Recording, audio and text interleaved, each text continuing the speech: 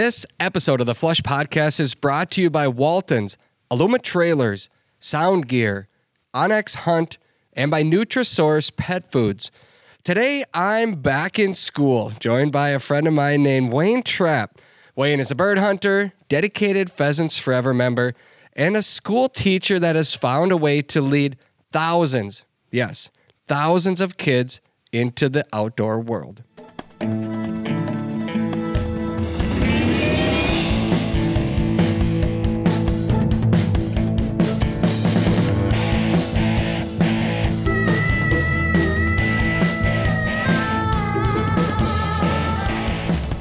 Welcome to another episode of the Flush Podcast. I'm Travis Frank. I'm your host, Brandon Morton. I don't know, he's maybe taking a nap. I said I was going back to school today, and he said I'm not going back to school. I've graduated. I am done.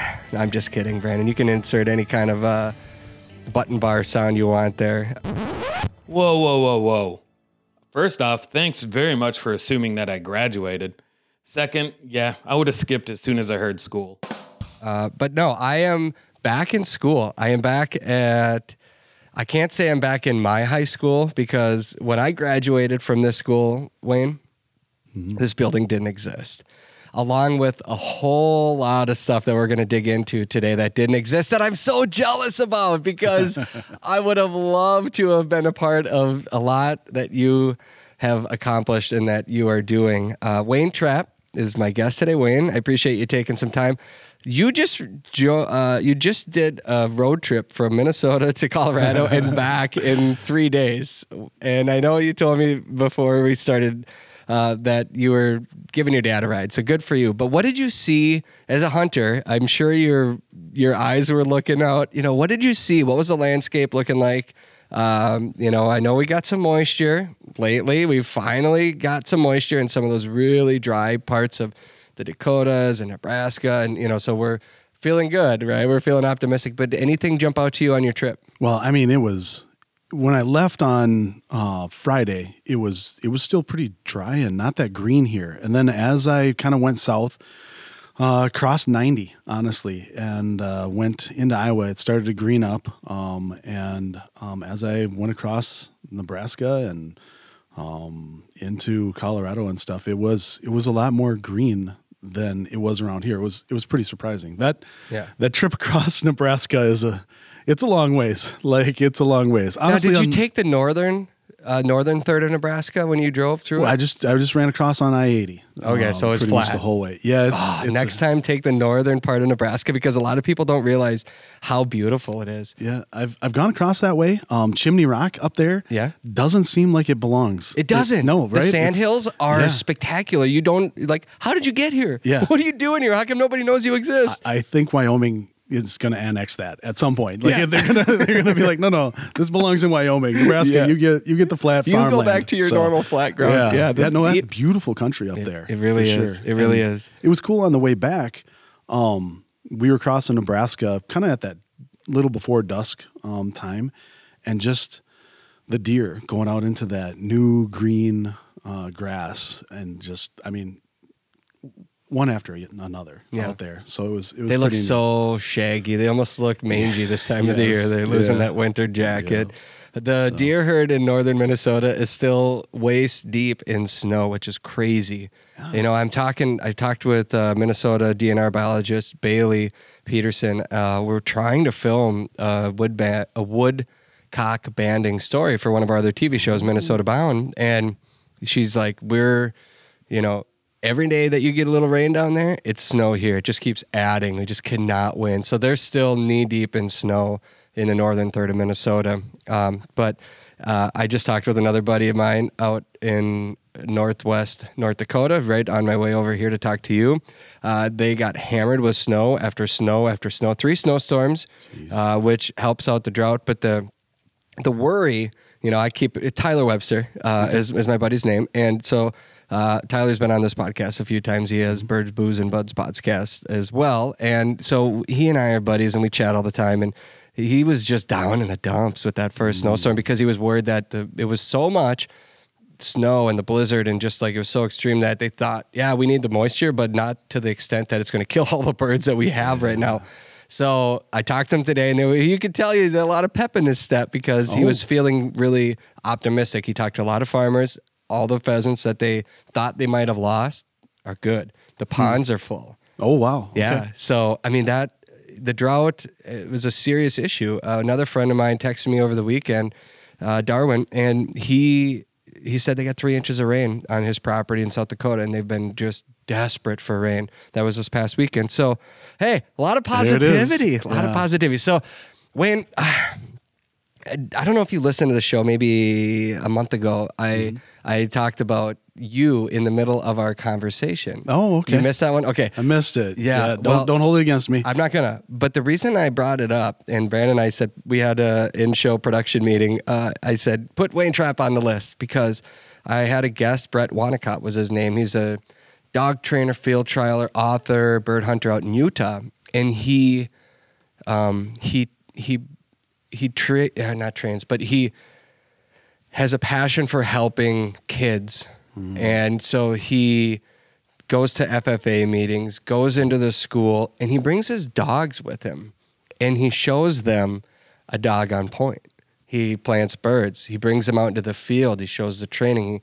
He teaches them, brings them out on hunts. And he just talked about how a lot of those kids might be anti-hunters or don't know anything about hunting or have no experience with hunting.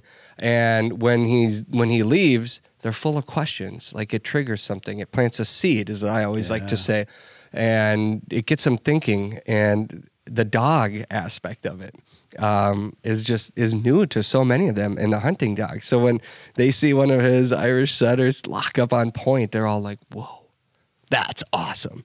And it really is cool that he takes the time to do that. But I instantly said, I want to talk with you, Wayne, because as I mentioned at the start of the show, you have found a way to lead thousands of kids into the outdoor world. That's something that I think, just sit on that, like thousands of kids that you've affected their life. And that's powerful. It's amazing. I'm just kind of overwhelmed with the whole volunteer idea right now. This last weekend, I had the opportunity. I was invited to MC the Waconia Lions Wild Game Dinner. Mm-hmm. And this is something that's been going on for 40 years. 40 years they've been hosting this Wild Game Dinner, and it's grown into this huge event in our community. They found a new place to host it this year because the old building that they used to host it is not available anymore. But anyway, so they fed about 700 people that came out to have wild game. And I know this happens around the country, but I'm sitting in this room and I talked to one of the gentlemen, Ron Moctimus. And I said, hi, Ron, or hey, Mac, good to see you. And I said, how long have you been doing this? And he goes, well, 40 years. And I said, why did you start? And he said, well, we just had a really good hunting trip one year. We went out west. We were out in Wyoming. I think he said it was Wyoming. And they brought back more game than they were going to be able to eat. And he said, let's have a fundraiser. Let's have a wild game dinner. That was 40 years ago. And it was enough of a success that they did it the next year and the next year. Ron is the only original member of the Lions Club that was a part of that. And so when he told me that story, the first thing I did when I got to go up on stage after the band finished playing to start the whole, all the raffles and everything, was I said, before we start, I want to bring Ron up here. Ron, would you come up? And I told that story. And he got, like a standing ovation from everybody because here's, hundreds and hundreds of people, and all the money raised is by volunteers. Mm-hmm. Ron's been volunteering. All the other Lions members volunteering, and all the money is going right back to other kids. I see it, in things that they buy that my kids will use someday. And I just think to myself, oh gosh, what would we do without people that don't have the heart to volunteer? And it's just so, I'm just overtaken by it because prior to this story, 2 days earlier, I was filming another television show for Minnesota Bound, one of our other TV shows, and the story was about 3 people, and they teach firearm safety training And one of them, this was his 49th year. Wow. 49 years, he has not missed 1 year. But that's not it. The other guy that got him started, this is his 58th year teaching. Jeez. And his wife has been teaching for 50. So the three of them have a combined 150, what are we talking, 157 years. And thousands of kids that they have influenced. They've taught them how to safely handle a gun. You know, so we followed them for a day. It was a field day.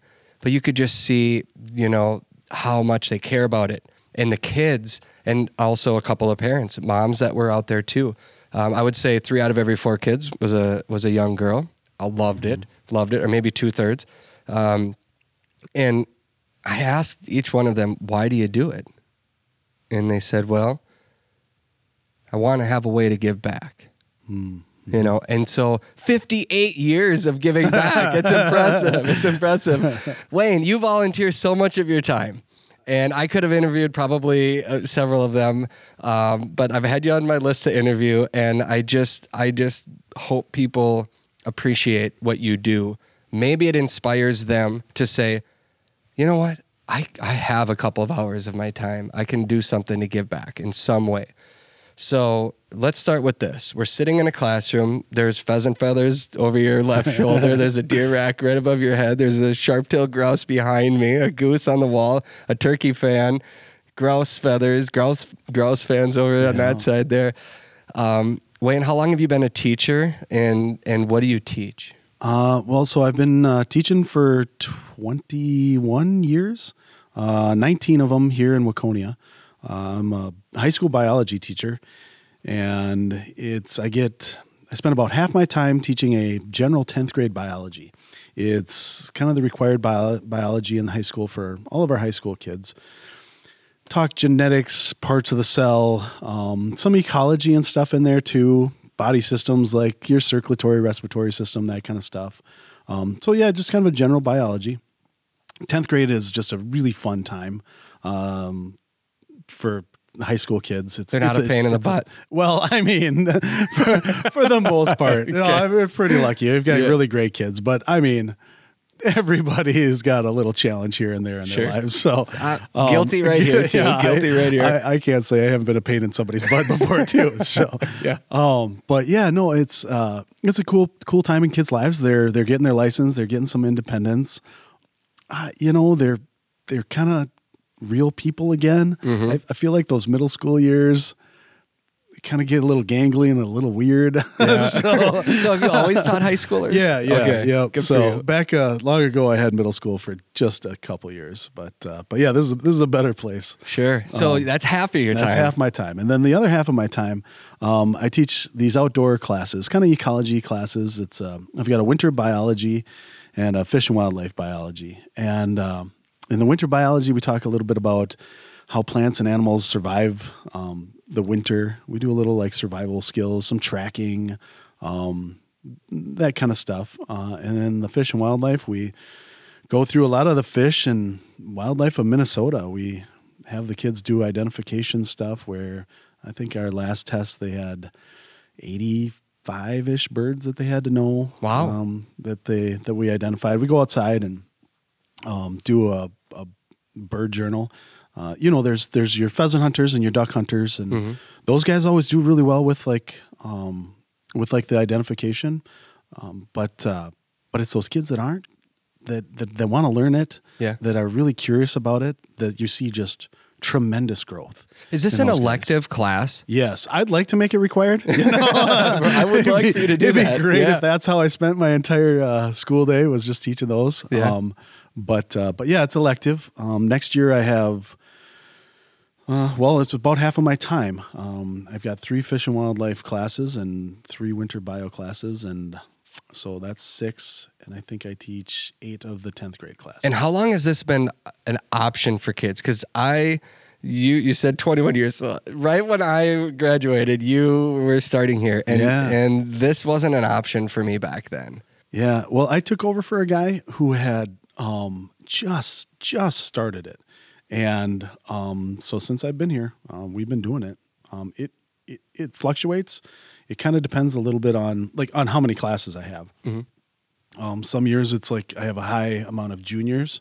Well, then when those guys cycle up to seniors, then the numbers are down a little bit. Because I can't take it twice. Yeah, You probably want to. They ask. They do. I would imagine it's a fun class. Oh yeah, no, it's great. Like with the Fish and Wildlife, we'll go out canoeing and do some water quality sampling and stuff like that, and then go fishing. One of the highlights this year, we took a group over to one of the public docks in the fall, and boy, we just drilled the little sunfish. A lot of these kids have never caught a fish before. Isn't that crazy to you? Yeah, especially living in a town where we have a lake right here. We're in Minnesota. Yeah. We're surrounded by lakes, Right. Well, so that's not your volunteer work, though. No. So this is only part of what you do. So you get to teach kids, and you get paid for it, which is awesome. Yes. You it's know, a great and there's job. animals in this room, which I love. There's a fishing pole hanging there, canoe paddle. Gosh, I could list off all kinds of stuff here around me. Yeah. But there's something on your door when you walk in, and there's 2 slots I noticed when I walked in, and it's for the conservation club. You know, there's like permission slips, and I don't remember what the other one was, but you were a major part of launching the conservation club that has been going on in this school, and now kind of it's becoming a popular thing. But what is the conservation club? Well, it's this outdoorsy club that a group of parents and students, and then myself, started 15 years ago now. And we started off with about, I think, 10, 15 kids or so in it. And I still remember the very first meeting. We were at the local pizza place and just sitting around with a bunch of kids and just kind of hammering out some different things that they wanted to do. What did they want to do? Well, I tell you, this is one of the neat stories. A lot of people will ask me as a teacher, what do you think? What do you think is this next generation? Are they going to be any good? Are we going to be okay as a country and that kind of stuff? And I say, yeah, for sure. It's one of the cool things that I get to see with these youth time and time again. That winter, so this started in the spring.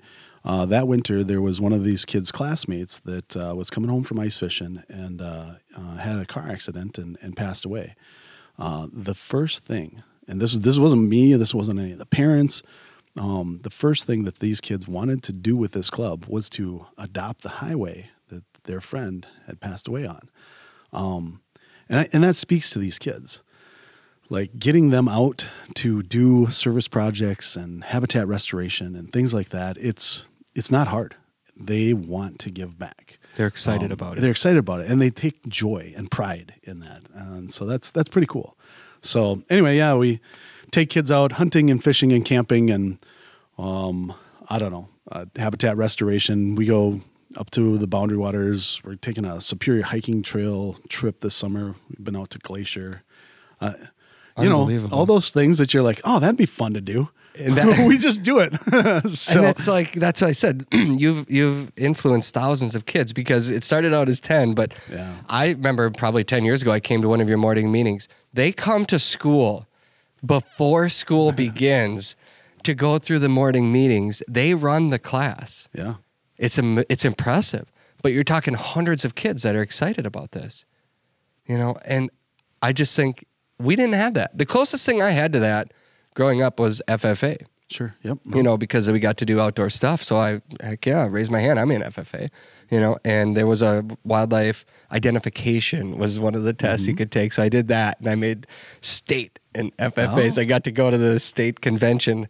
But that's as close as we came. Now there's a trap league. Now there's a conservation club.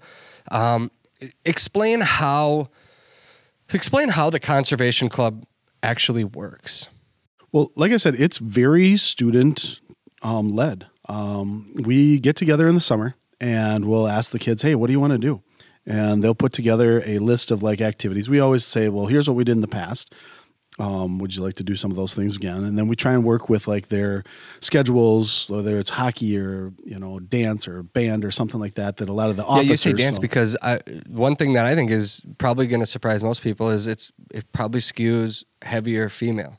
Yeah, I would go 60-40. It's pretty close to 50-50, but it might be 60-40 female to male. Right, that are in the conservation club. In the conservation club, yeah. So, Yeah, it's a real even balance of male female, and yeah, we get everybody in there. We get everybody from the kid that's their only thing that they do.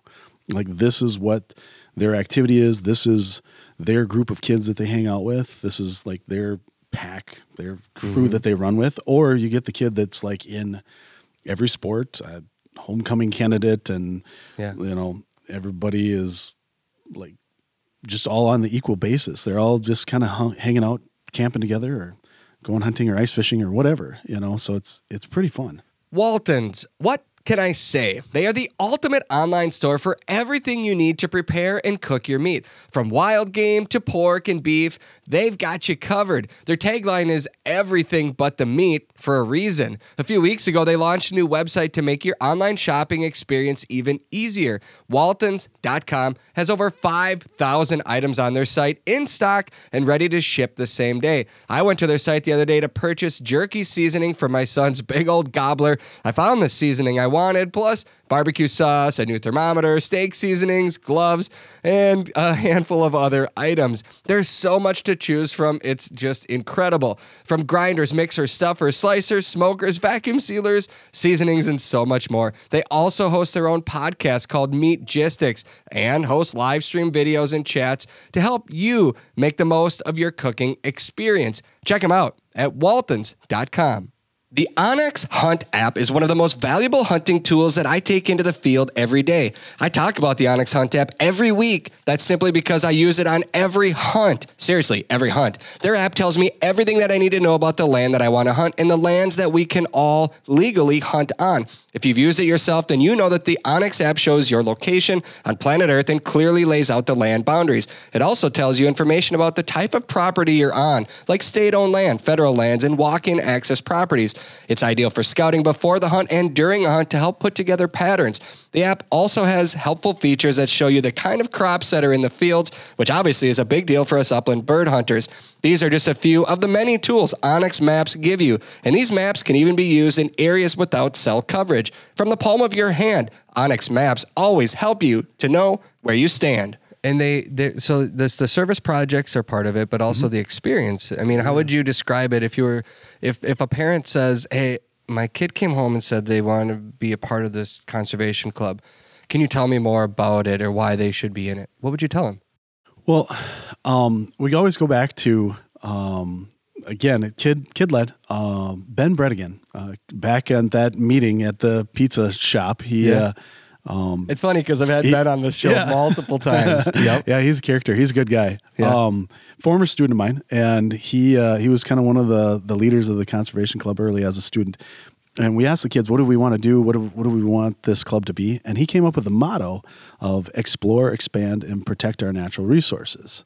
And so then when somebody asks me, like as a parent or as a student or I don't know, somebody off the street, they're like, what does that club do? Well, that's what we do. We go out and explore our natural resources, whether it be that we're ice fishing or we're going hiking somewhere or, I don't know, then also we're going to do the protect our natural resources by doing some habitat restoration. Last spring, I'm not sure. We went out to the island, Coney Island on Lake Waconia, and transplanted some lilies that, I don't know, were part of some person's garden there back in like the 1950s or something like that. Well, all the trees had grown up over these lilies, and so they hadn't bloomed for, I don't know, probably 30, 40 years or something like that. So we transplanted a bunch of these lilies onto this hillside that was kind of having some erosion problems. Was a south-facing hillside. And so those lilies will, once they get their roots established again, will probably bloom again for the first time in whatever, 50 years kind of thing. So it's one of those things that the kids get a chance to give back, but 5 years down the road, 10 years down the road, they can come back to those things and say, look what I did. And it's cool. It's really neat what they did. Well, you make the outdoors cool. That's and fun. the other kids make the outdoors cool because they're so inviting. They get to go pheasant hunting. Yeah. You guys go pheasant hunting. How does that experience go with a bunch of kids, and how many do you take? Well, let's take that step back. How many kids are in the club right now, or what's like an average? Well, we started off, like I said, with like 15-ish kids or so, and then when we peaked out, it was probably around 300. 300 kids are in the club. How do you handle Not that? currently. It was poorly. I'm gonna be You lie. honest. It's hard. It's wrangling cats kind of thing. And so but I remember we took a fall camp out when we were at that kind of peak, and we had it was well over 100 kids that were at that camp out, and I bet you had 20, 25 chaperones there. But that was tough. That was tough to keep track of the kids. Yeah. Everybody got out of there. Nobody drowned. Nobody broke froze. an arm or a leg or something like that. So yeah, it was good. But now we COVID kind of hit us. I think it hit a lot of the kind of clubs in the activities in school. Extracurricular Yeah, the things kinda extracurricular went down a little. Went down a little bit. We'll see probably 120-ish kids will do something with the club this year. Okay. So whether it be they come pheasant hunting or do the lake cleanup or ice fishing, or maybe they do the road ditch cleanup, or all the other activities that we do. But So because we like to talk upland bird hunting, let's take that one particular outing and kind of break it down. So on average, how many kids go pheasant hunting when you take them out? well, we bring them out in shifts. Pheasants Forever has a new rule that you have to have a maximum of 2 kids per shift out there. And so we go out to Wings of Watertown, and it's a hunting preserve, and they've got a bunch of different fields. And so we'll spread the kids out.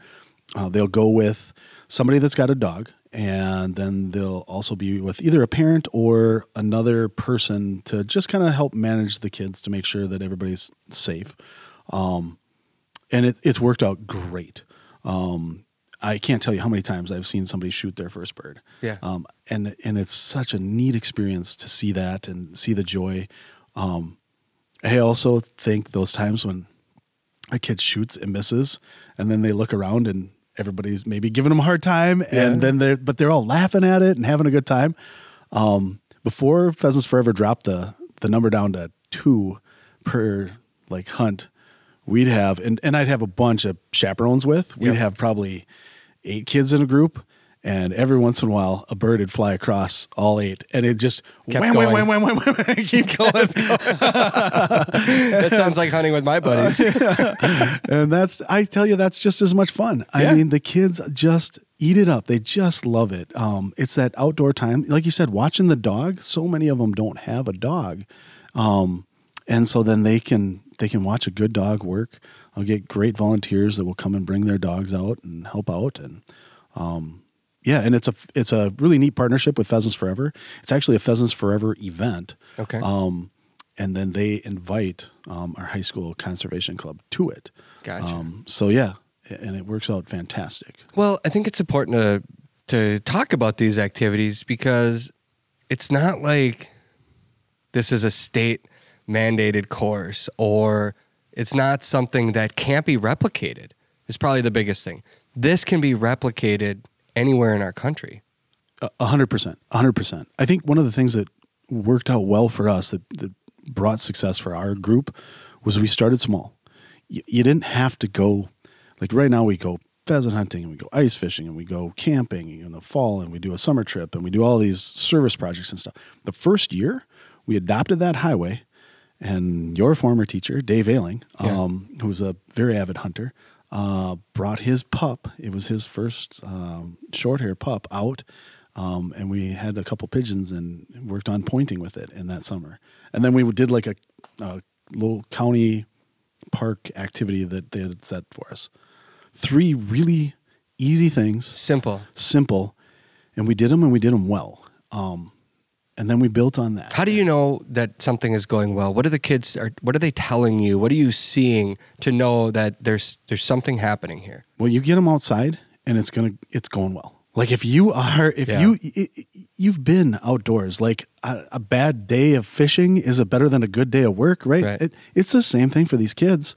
Like they're not just doing it to get out of school, because this isn't actually during school time. Yeah. So the original thought saying, well, yeah, they're doing it so they don't have to sit in science class. Yeah. That's not necessarily true, because they're doing it after school hours. Yeah. Yeah. And they crave it. They crave the outdoors. I mean, your audience here is outdoorsy people and stuff, and we all value that time. Yeah.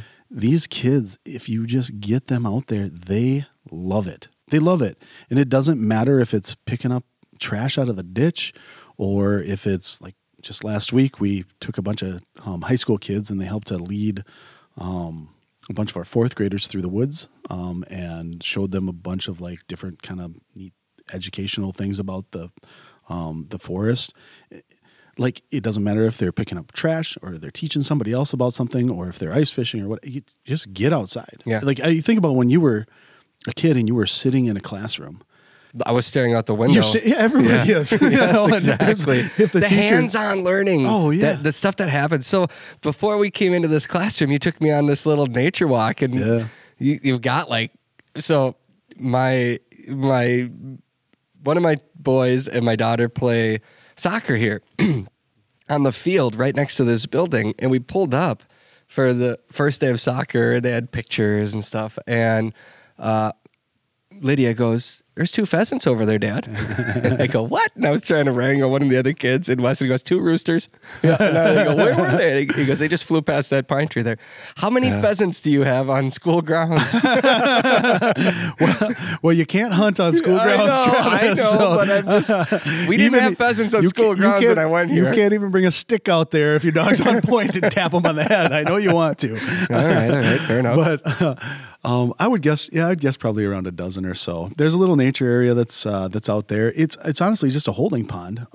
And when they were Don't talk it down like this. You just told me all the stuff you have taken these kids out to plant trees. Right, and No, it's a neat area. So it started off as just kind of a holding pond. And this is, again, one of those things that anyone can do this. Yeah. They started to do additions onto these buildings, and so they had to expand this holding pond, and so we lost some grassland that was out there, and I was like, well, we don't want to lose it all, so I planted some trees. Mm-hmm. And I shouldn't say I planted trees. I got a bunch of trees from the DNR. The DNR's got a really neat little program that they'll give trees to schools to put them on to, I don't know, their property and build a forest. And a few years ago, when, I don't know, some of these kids, Eric and Ben and I don't know, a bunch of these guys went out there, and I just ordered, I don't even know, 1,000 trees or something like that, and brought Conservation Club kids out there. Well, they're just all little seedlings, so they're about the size of your hand. And then but that goes back to the whole season of, like the time, like look where it is now. Yeah. And I knew, I was like, I like this place. I know I'm going to be here a while. Let's plant some trees so we can see this in 10, 15 years. And now, I mean, they're big, and it's 15 pheasants, and there's coyotes in there, and I saw some deer tracks in there. Some deer tracks, and there. What was it? Mergansers or goldeneye? There were some herd of mergansers. There were, I believe, bufflehead. Yeah, bufflehead. Yeah, right. There was, there was a variety of birds. Probably a half a dozen different waterfowl species there. And you've got wood duck houses put up. There's grass. There's cattails. There's also grass. Yeah. It's legit habitat. You have built a legit habitat on school grounds. Yeah. And now you get to take your class out there and let them partake in it. Yeah. Just think if you didn't plant that. Well, what would you, all those, hey guys, we're going to go outside today for class. Yeah, we're going to sit on the soccer field and look at the worms. I don't know what grows in soccer fields. Not much. No, little exactly. kids, soccer players grow there. Yes. But which is great fun too. Yeah, that's awesome. But it's nice to have a variety, and it's a great way to introduce these kids to that kind of stuff. So, what has been over the too many kids for you to count, but there has to be some stories that stand out to you or experiences where kids, something changed for them because they've been given this opportunity that they maybe never would have had if this didn't exist. Do any stories stand out to you? Well, there's the ones that cause me to tear up, and I can't tell those because this thing will get too long because I'll sit here just quiet. Yeah. But there's a bunch of neat stories like that. Well, tell one of them. Oh, God. All right. Well, let's see if we can get through this. Okay. Ice fishing. So we take a bunch of kids out ice fishing, and we go out on the local lake, Lake Waconia, and we just have kids meet out there. The bait shop in town Marina, always donates our bait for it. And again, if you want to take kids in the outdoors, people want to help you. Yeah. They really do. Like I don't ever have trouble getting donations, whether it be cash, time for people, or bait or things like that. It's people want to help that. So anyway, we go out ice fishing. We're taking the club out. It's on a Saturday afternoon. And I think there's probably 30, 40 kids that are out there. When they come out to the event, we've already got it kind of scouted out where there's some fish, and it's usually small panfish, so everybody can kind of catch something. And some kids drive themselves out onto the lake, and sometimes parents drop them off and stuff. And this dad pulls up with his daughter and two of her friends in his truck, and they all get out, and they're all pretty excited. They're 9th, 10th graders or something like that. And he pulls out their flip over fish house, and I come over to see if he needs any help or anything. And no, we got it. So he and his daughter and her friends start setting it up and stuff, and I go to like whoever else is showing up and kind of help them. And then as the event gets going, they're fishing and stuff, and I go from house to house to house, just checking in to see if they need bait or help untangling lines or, whatever kids need for help with ice fishing. Well, I come over to this house, and it's a little pop-up. It's like a 2-man pop-up kind of thing. And these 3 girls have like their music just blaring in there, and they're just dancing. Like it's like a little dance party inside there. There wasn't a disco ball, but I feel like there should have been. There's not a line in, but I mean, like you can tell that the holes are drilled. They've put the Vexlar down. The poles are all rigged up and everything. They weren't biting so that they'd amuse themselves. But they're having just a great time. And so then I'm like, well, good. You're doing the thing. And so then I go to the next house and keep moving and stuff. And I come back a couple times, and it's kind of the same show, and they're just having a blast. The end of the event happens, and the dad shows back up again, and they're loading the stuff up into the back of the truck and stuff. And he says, "Thank you so much for putting this together." And he reaches his hand out, and I shake his hand, and he puts it in a pretty good vice. He says, "Thank you a bunch."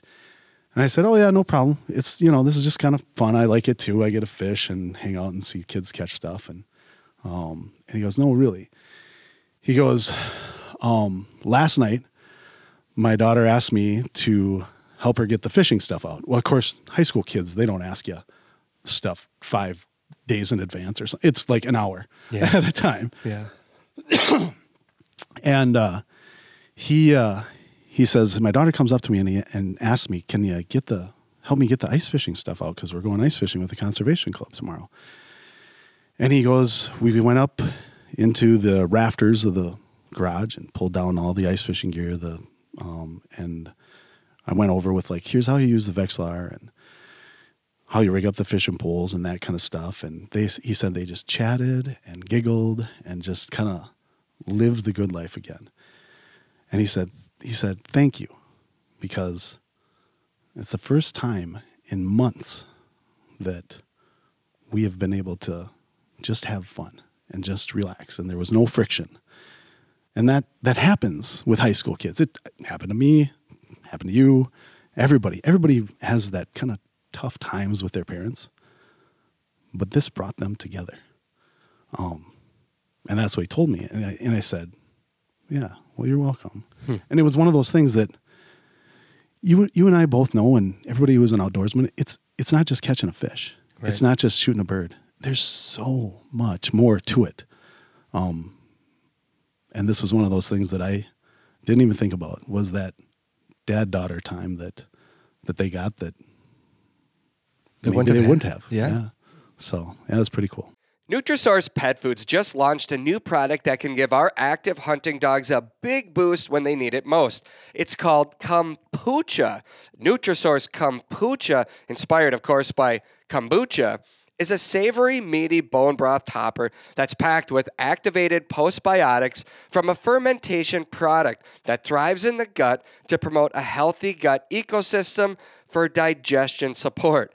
That's a mouthful. But what it means for us bird dog owners is that we now have a healthy topper to pour over our dog's food if they're ever stressed or won't eat while on a long hunting trip. Kombucha is offered in 3 flavors: turkey, beef, and chicken, and comes in a 12-ounce pouch. Nutrisource high-performance dog foods provide exceptional Healthy nutrition for active dogs of every breed, just like my dog Daisy. Now they have a topper that gives our four-legged hunters another edge when they need it the most. Check out their full lineup of dog foods at NutrisourcePetFoods.com. Aluma Trailers, they've got you covered. Their trailers are built by a hardworking team in Bancroft, Iowa. They have models for nearly any and every hauling need, from ATV and UTV trailers to utility, snowmobile, motorcycle, car trailers, and even fully enclosed trailers like mine. Trust me when I say Aluma Trailers tow gear like a dream, and they are 100% maintenance free. Plus, they come with an industry best 5-year warranty. Visit alumakln.com to find a trailer that fits your needs. For everything that gets you outdoors, Aluma Trailers will help you get there. I bet you could tell stories all day about other parents, but that I think is also something to think about too, is when you get a kid involved, this is what I've learned. When you get a kid involved that's not in your house, in your family, and that kid shows interest, where is he going to go? Or she, where's she going to go? Mom, Dad, I want to do this. Then they say, well, I want to do it too. Or I'll come help. And then they get to experience something that they maybe don't know much about. I've seen it firsthand with my kids and their friends. And then we do stuff together. And then the parent says, hey, do you got room? Can I come with? And I always make as much room as I can, whether we're hunting or fishing, because then I can teach them. And my hope is that they can help continue to teach their kid. But usually what happens is they keep calling me like, what do I do next? What do I do next? And that's okay too. But eventually they're going to get to a point where, hey, maybe they're doing it on their own. And that's so cool. Then all of a sudden it's, hey, I got a duck. Yeah. What do I do now? Right. Yeah. Well, I got a pheasant. What do I do now?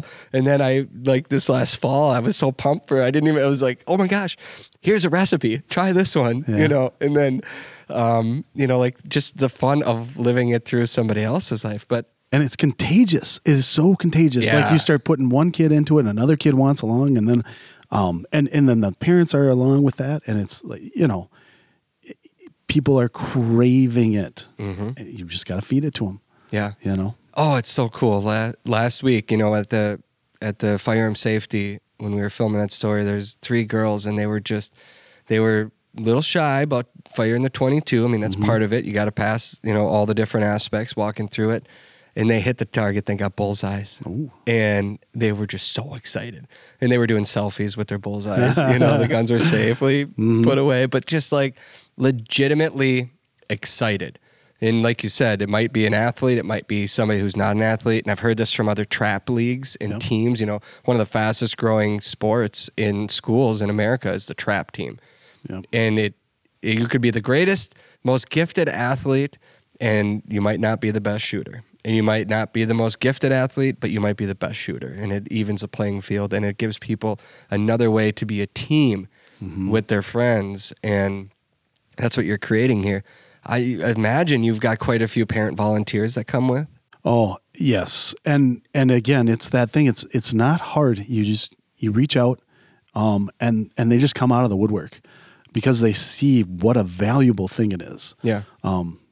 And there's some that have just been dynamite over the years that have helped us. The ones that have like kids that have been in the club for, since they were little, since they started 9th grade until when they were seniors. And I mean, we've had people that have stayed on as like our booster board treasurer was there. I think our kid graduated and she stayed on as the treasurer for 6-7 years afterwards because she saw the value in it, and it was a big thing. Yeah. And her daughter was one of the first kids that went out with Eric and Ben and I think Kyle to do that ditch cleanup and stuff. And so, like, I don't know. Yeah, it's a pretty neat deal. Yeah, I mean, and sometimes you get into it and you realize what you're doing and the difference you're making. And like these, 49 years in firearm safety, 58 years, 50. And I asked them, why do you keep doing it? Or did you ever expect you were going to continue going? And the one said, well, I figured I would do it until my kids were done. And then all of a sudden the next year comes around and it's like, somebody's got to take this. I'm going to do it. And you think about all these volunteers, the stories that I just told from just the last week of what I got to witness and just like get get filled up from watching these people give their own time to other people. You're not being paid. You're not being paid. You're giving your time. And sure, it means you might not be investing in something else, but just think of the thousands of people that you're having a difference for.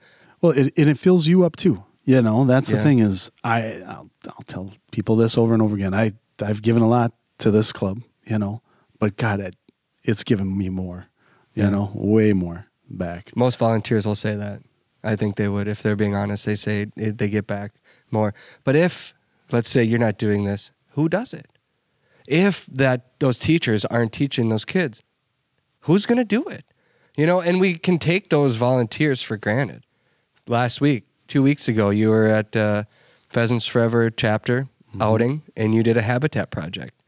If you're not out there doing it, I mean, I know a lot of people, they pay the $35 bucks. They're a member. Yep, I'm a member of Pheasants Forever. Yeah. I paid my dues, $35. I went to the banquet. I ate the dinner that came with it. You know, I maybe won a gun or maybe donated a little bit. Yeah. That's great. Yep. Every banquet, every chapter needs that because that money can go back into the ground. But what a lot of members don't see or don't maybe think about, and maybe someday they will, is the people that put that event together, that you know, lined everything up, and then the people that are out in the field at local areas and keeping the habitat in the best possible shape that it can be, working, planting trees, planting grass, burning, all that kind of stuff. And it takes everybody, because if that person doesn't do it, if you don't do this, Wayne, who does? Yeah, somebody has to do it. If it doesn't get done, that's the thing is you have to look at yourself and say, I am going to step up and do this, make this happen. And honestly, for myself, when this started, there was so much stuff in the news, at least the news that I read, about licenses, like hunting and fishing licenses dropping, the numbers dropping, the average age of a pheasant hunter or a PF member at like 65 or something. Just that's an exaggeration, but like really high end stuff. I don't think that's an exaggeration. Yeah, and I was like, you know what? Not on my watch. Yeah, good for you. Good for you. So what about the kids that 15 years ago left the class? 10 years ago, they're hunting. I mean, did they invite you on a hunt ever? Not enough. Sure. But I mean, I think all of us could say that. You're never in the field enough. So, honestly, and I brought his name up a few times. Ben, when he was in college, I called him up and I said, "Hey, you're up in North Dakota. Yeah. You know where the ducks are. I know you do." Yep. And so he took me, guided myself, my dad, a buddy of my dad's, actually my partner in crime, Mike Jensen, who helps out with this a lot, and then another teacher here. We all of us went up there, and Ben put us on birds like you wouldn't believe. He's good at that. He is very good at that. I did hunt in North Dakota with Ben before too. Yeah. He needs to figure out how to straighten my gun barrel out a little bit though. He's a good shot. Yeah. Oh my gosh. Yeah. It makes everyone else feel bad about themselves when you leave the field. It's dude, miss once in a while. It makes everyone else feel better. Well, I tell him he's a good shot, but not good enough because he hasn't timed his shot out at the same time I'm shooting. Sure. So that when I miss, I can be like, oh, I didn't realize I was shooting at that bird. It fell. So, but there's kids like that. I got kids that are in forestry now. We got kids that are down in, where is it? Arkansas, as like a ranger, a park ranger. There's kids that are camp managers and stuff like that. Maybe those kids were going to those things no matter what. But if nothing else, they've had a little more experience heading that way, and it makes them a little bit better at their job. And maybe it turned them on to it. You never know. Right. But either way, it's been a good experience for them. So yeah, you're just one at a time. At a time. You're just planting those seeds, and we'll see where they go. You never know, but you're certainly helping the cause of the greater good. Yeah. You look at the fact that there's wildlife on school ground right now that didn't exist before you started. Yeah. Thousands of kids have gone out and experienced hunting, fishing, camping, outdoor habitat. Just understanding what habitat actually means is not a given in this world. It's not. If they don't know that you need this habitat for these birds, these animals, these creatures to live. It's the hands-on experience, a walk out in the prairie that some people don't have, that you're introducing them to. So just doing that. And I know that you've said other people then have seen what you've done and reached out. So they want to do this at their school. Is that correct? Like, how do they do it? Where do you go from here? Well, again, start small. Pick something that one you like, and then you have to probably go to the school district first. Oh, sure. Yep. If I live in the school, I'm a teacher, and so it's hard I'm just a parent, so I want this, and I want my kids to go. Reach out. What do I do? Honestly, like most schools will have like a community ed, and you can offer classes through that community education department of the school, and we have a whole bunch of parents that do that kind of stuff. They'll offer little fishing experiences, or I don't know, like all kinds of little outdoorsy experiences and stuff. And that's a great window to get in, or door to get into the school system. And just be like, hey, I want to offer this kind of like outdoor activity, or reach out to the school principal, or like even the school secretaries know more than the principals for the most part. I believe that. And it's talk them up and find out, hey, who's the teacher here that's kind of an outdoorsy person? Could you put me in contact with that person and see if I could work out like a pheasant hunt or something like that, or work out an ice fishing outing, or take kids on a nature walk or something like that. The other one too is obviously Pheasants Forever. Such an amazing organization. That was when we started this. One of the first things that I went to was a neighboring district, Watertown, was putting on a pheasant hunt, and I went and watched them. To see how they did it. Another school, a neighboring school district, to watch and see how they did it.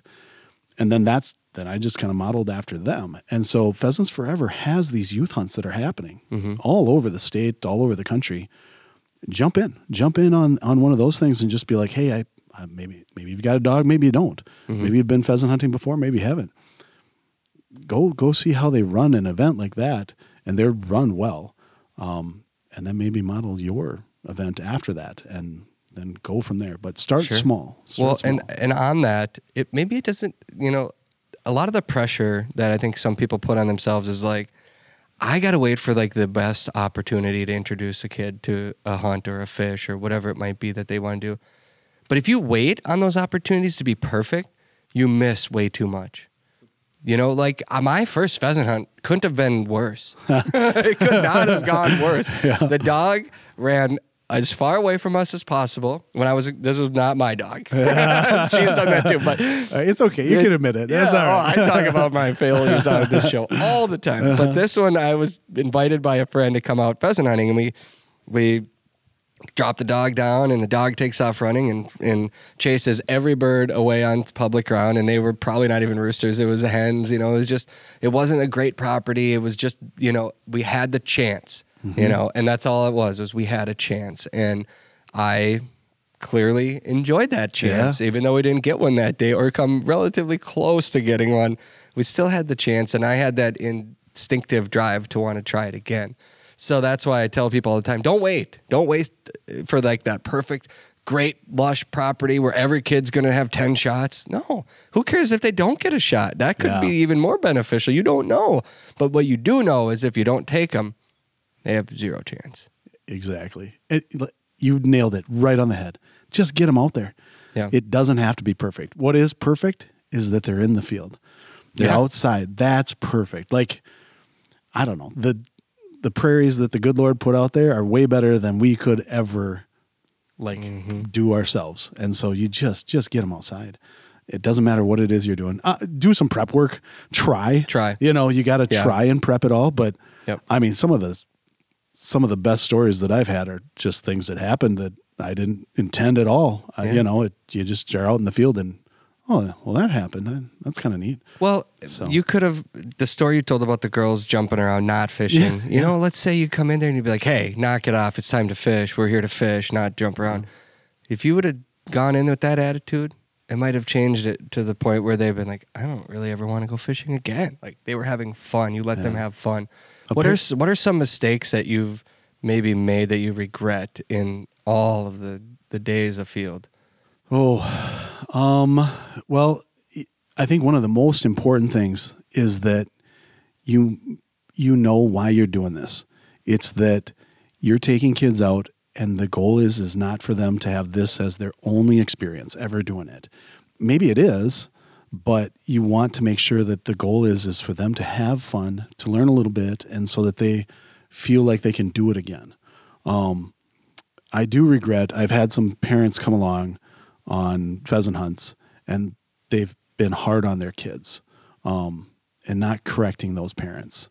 That's gotta be pretty tough. Well, and now I will. But that was early on in my career. And that's a hard thing. Yeah. As a peer, it's easier to correct a kid, you know, you're the adult, you're the authority figure, that kind of stuff. But as a peer, and it's not, you don't want to call somebody out in front of everybody else. Yeah. But if you see something like not being done right, it's important that you kind of go over to like that volunteer or that parent and be like, hey, it's okay to have your kid miss. It's okay if they didn't pull up on that bird or something like that. They're all just having a good time. Mm-hmm. Let them have a good time. Let them have fun. Why, you know, if there's a moment, you know, everything should be a learning tool. I'm hard on myself when I take my kids, because I'm like, gosh, I just put the pressure of my, all the weight is on my shoulders that I'm going to mess this up, and I don't want to. And I probably miss those opportunities to dance. Truthfully, if I'm being honest, I probably miss those opportunities to just dance, and I don't want to miss it. I feel like it's easier to teach other kids than it is to teach my own. Yeah, and you know, when I teach women, like we'll go out and shoot. We'll do, you know, some buddies, and they'll bring their wives. My wife loves to shoot shotgun, and we shoot trap, and like I teach my friends' wives. And I think they think it's easier. For me, it's easier because, you know, like I don't have there's nothing prior coming into it, you know, that I know about them or anything, any other frustrations. We're just loose and just say, okay, here's what we do. And we just walk through it, you know, and we laugh, and, you know, it's okay to miss, and that's fine. But do you think it's easier? I mean, you've got kids too, and look at all the kids you've influenced, but how about when you do it on your own? Yeah. So for my daughter, it's kind of a similar thing that, back to that kid that was like in that little pack of friends that was dancing in their little fish house.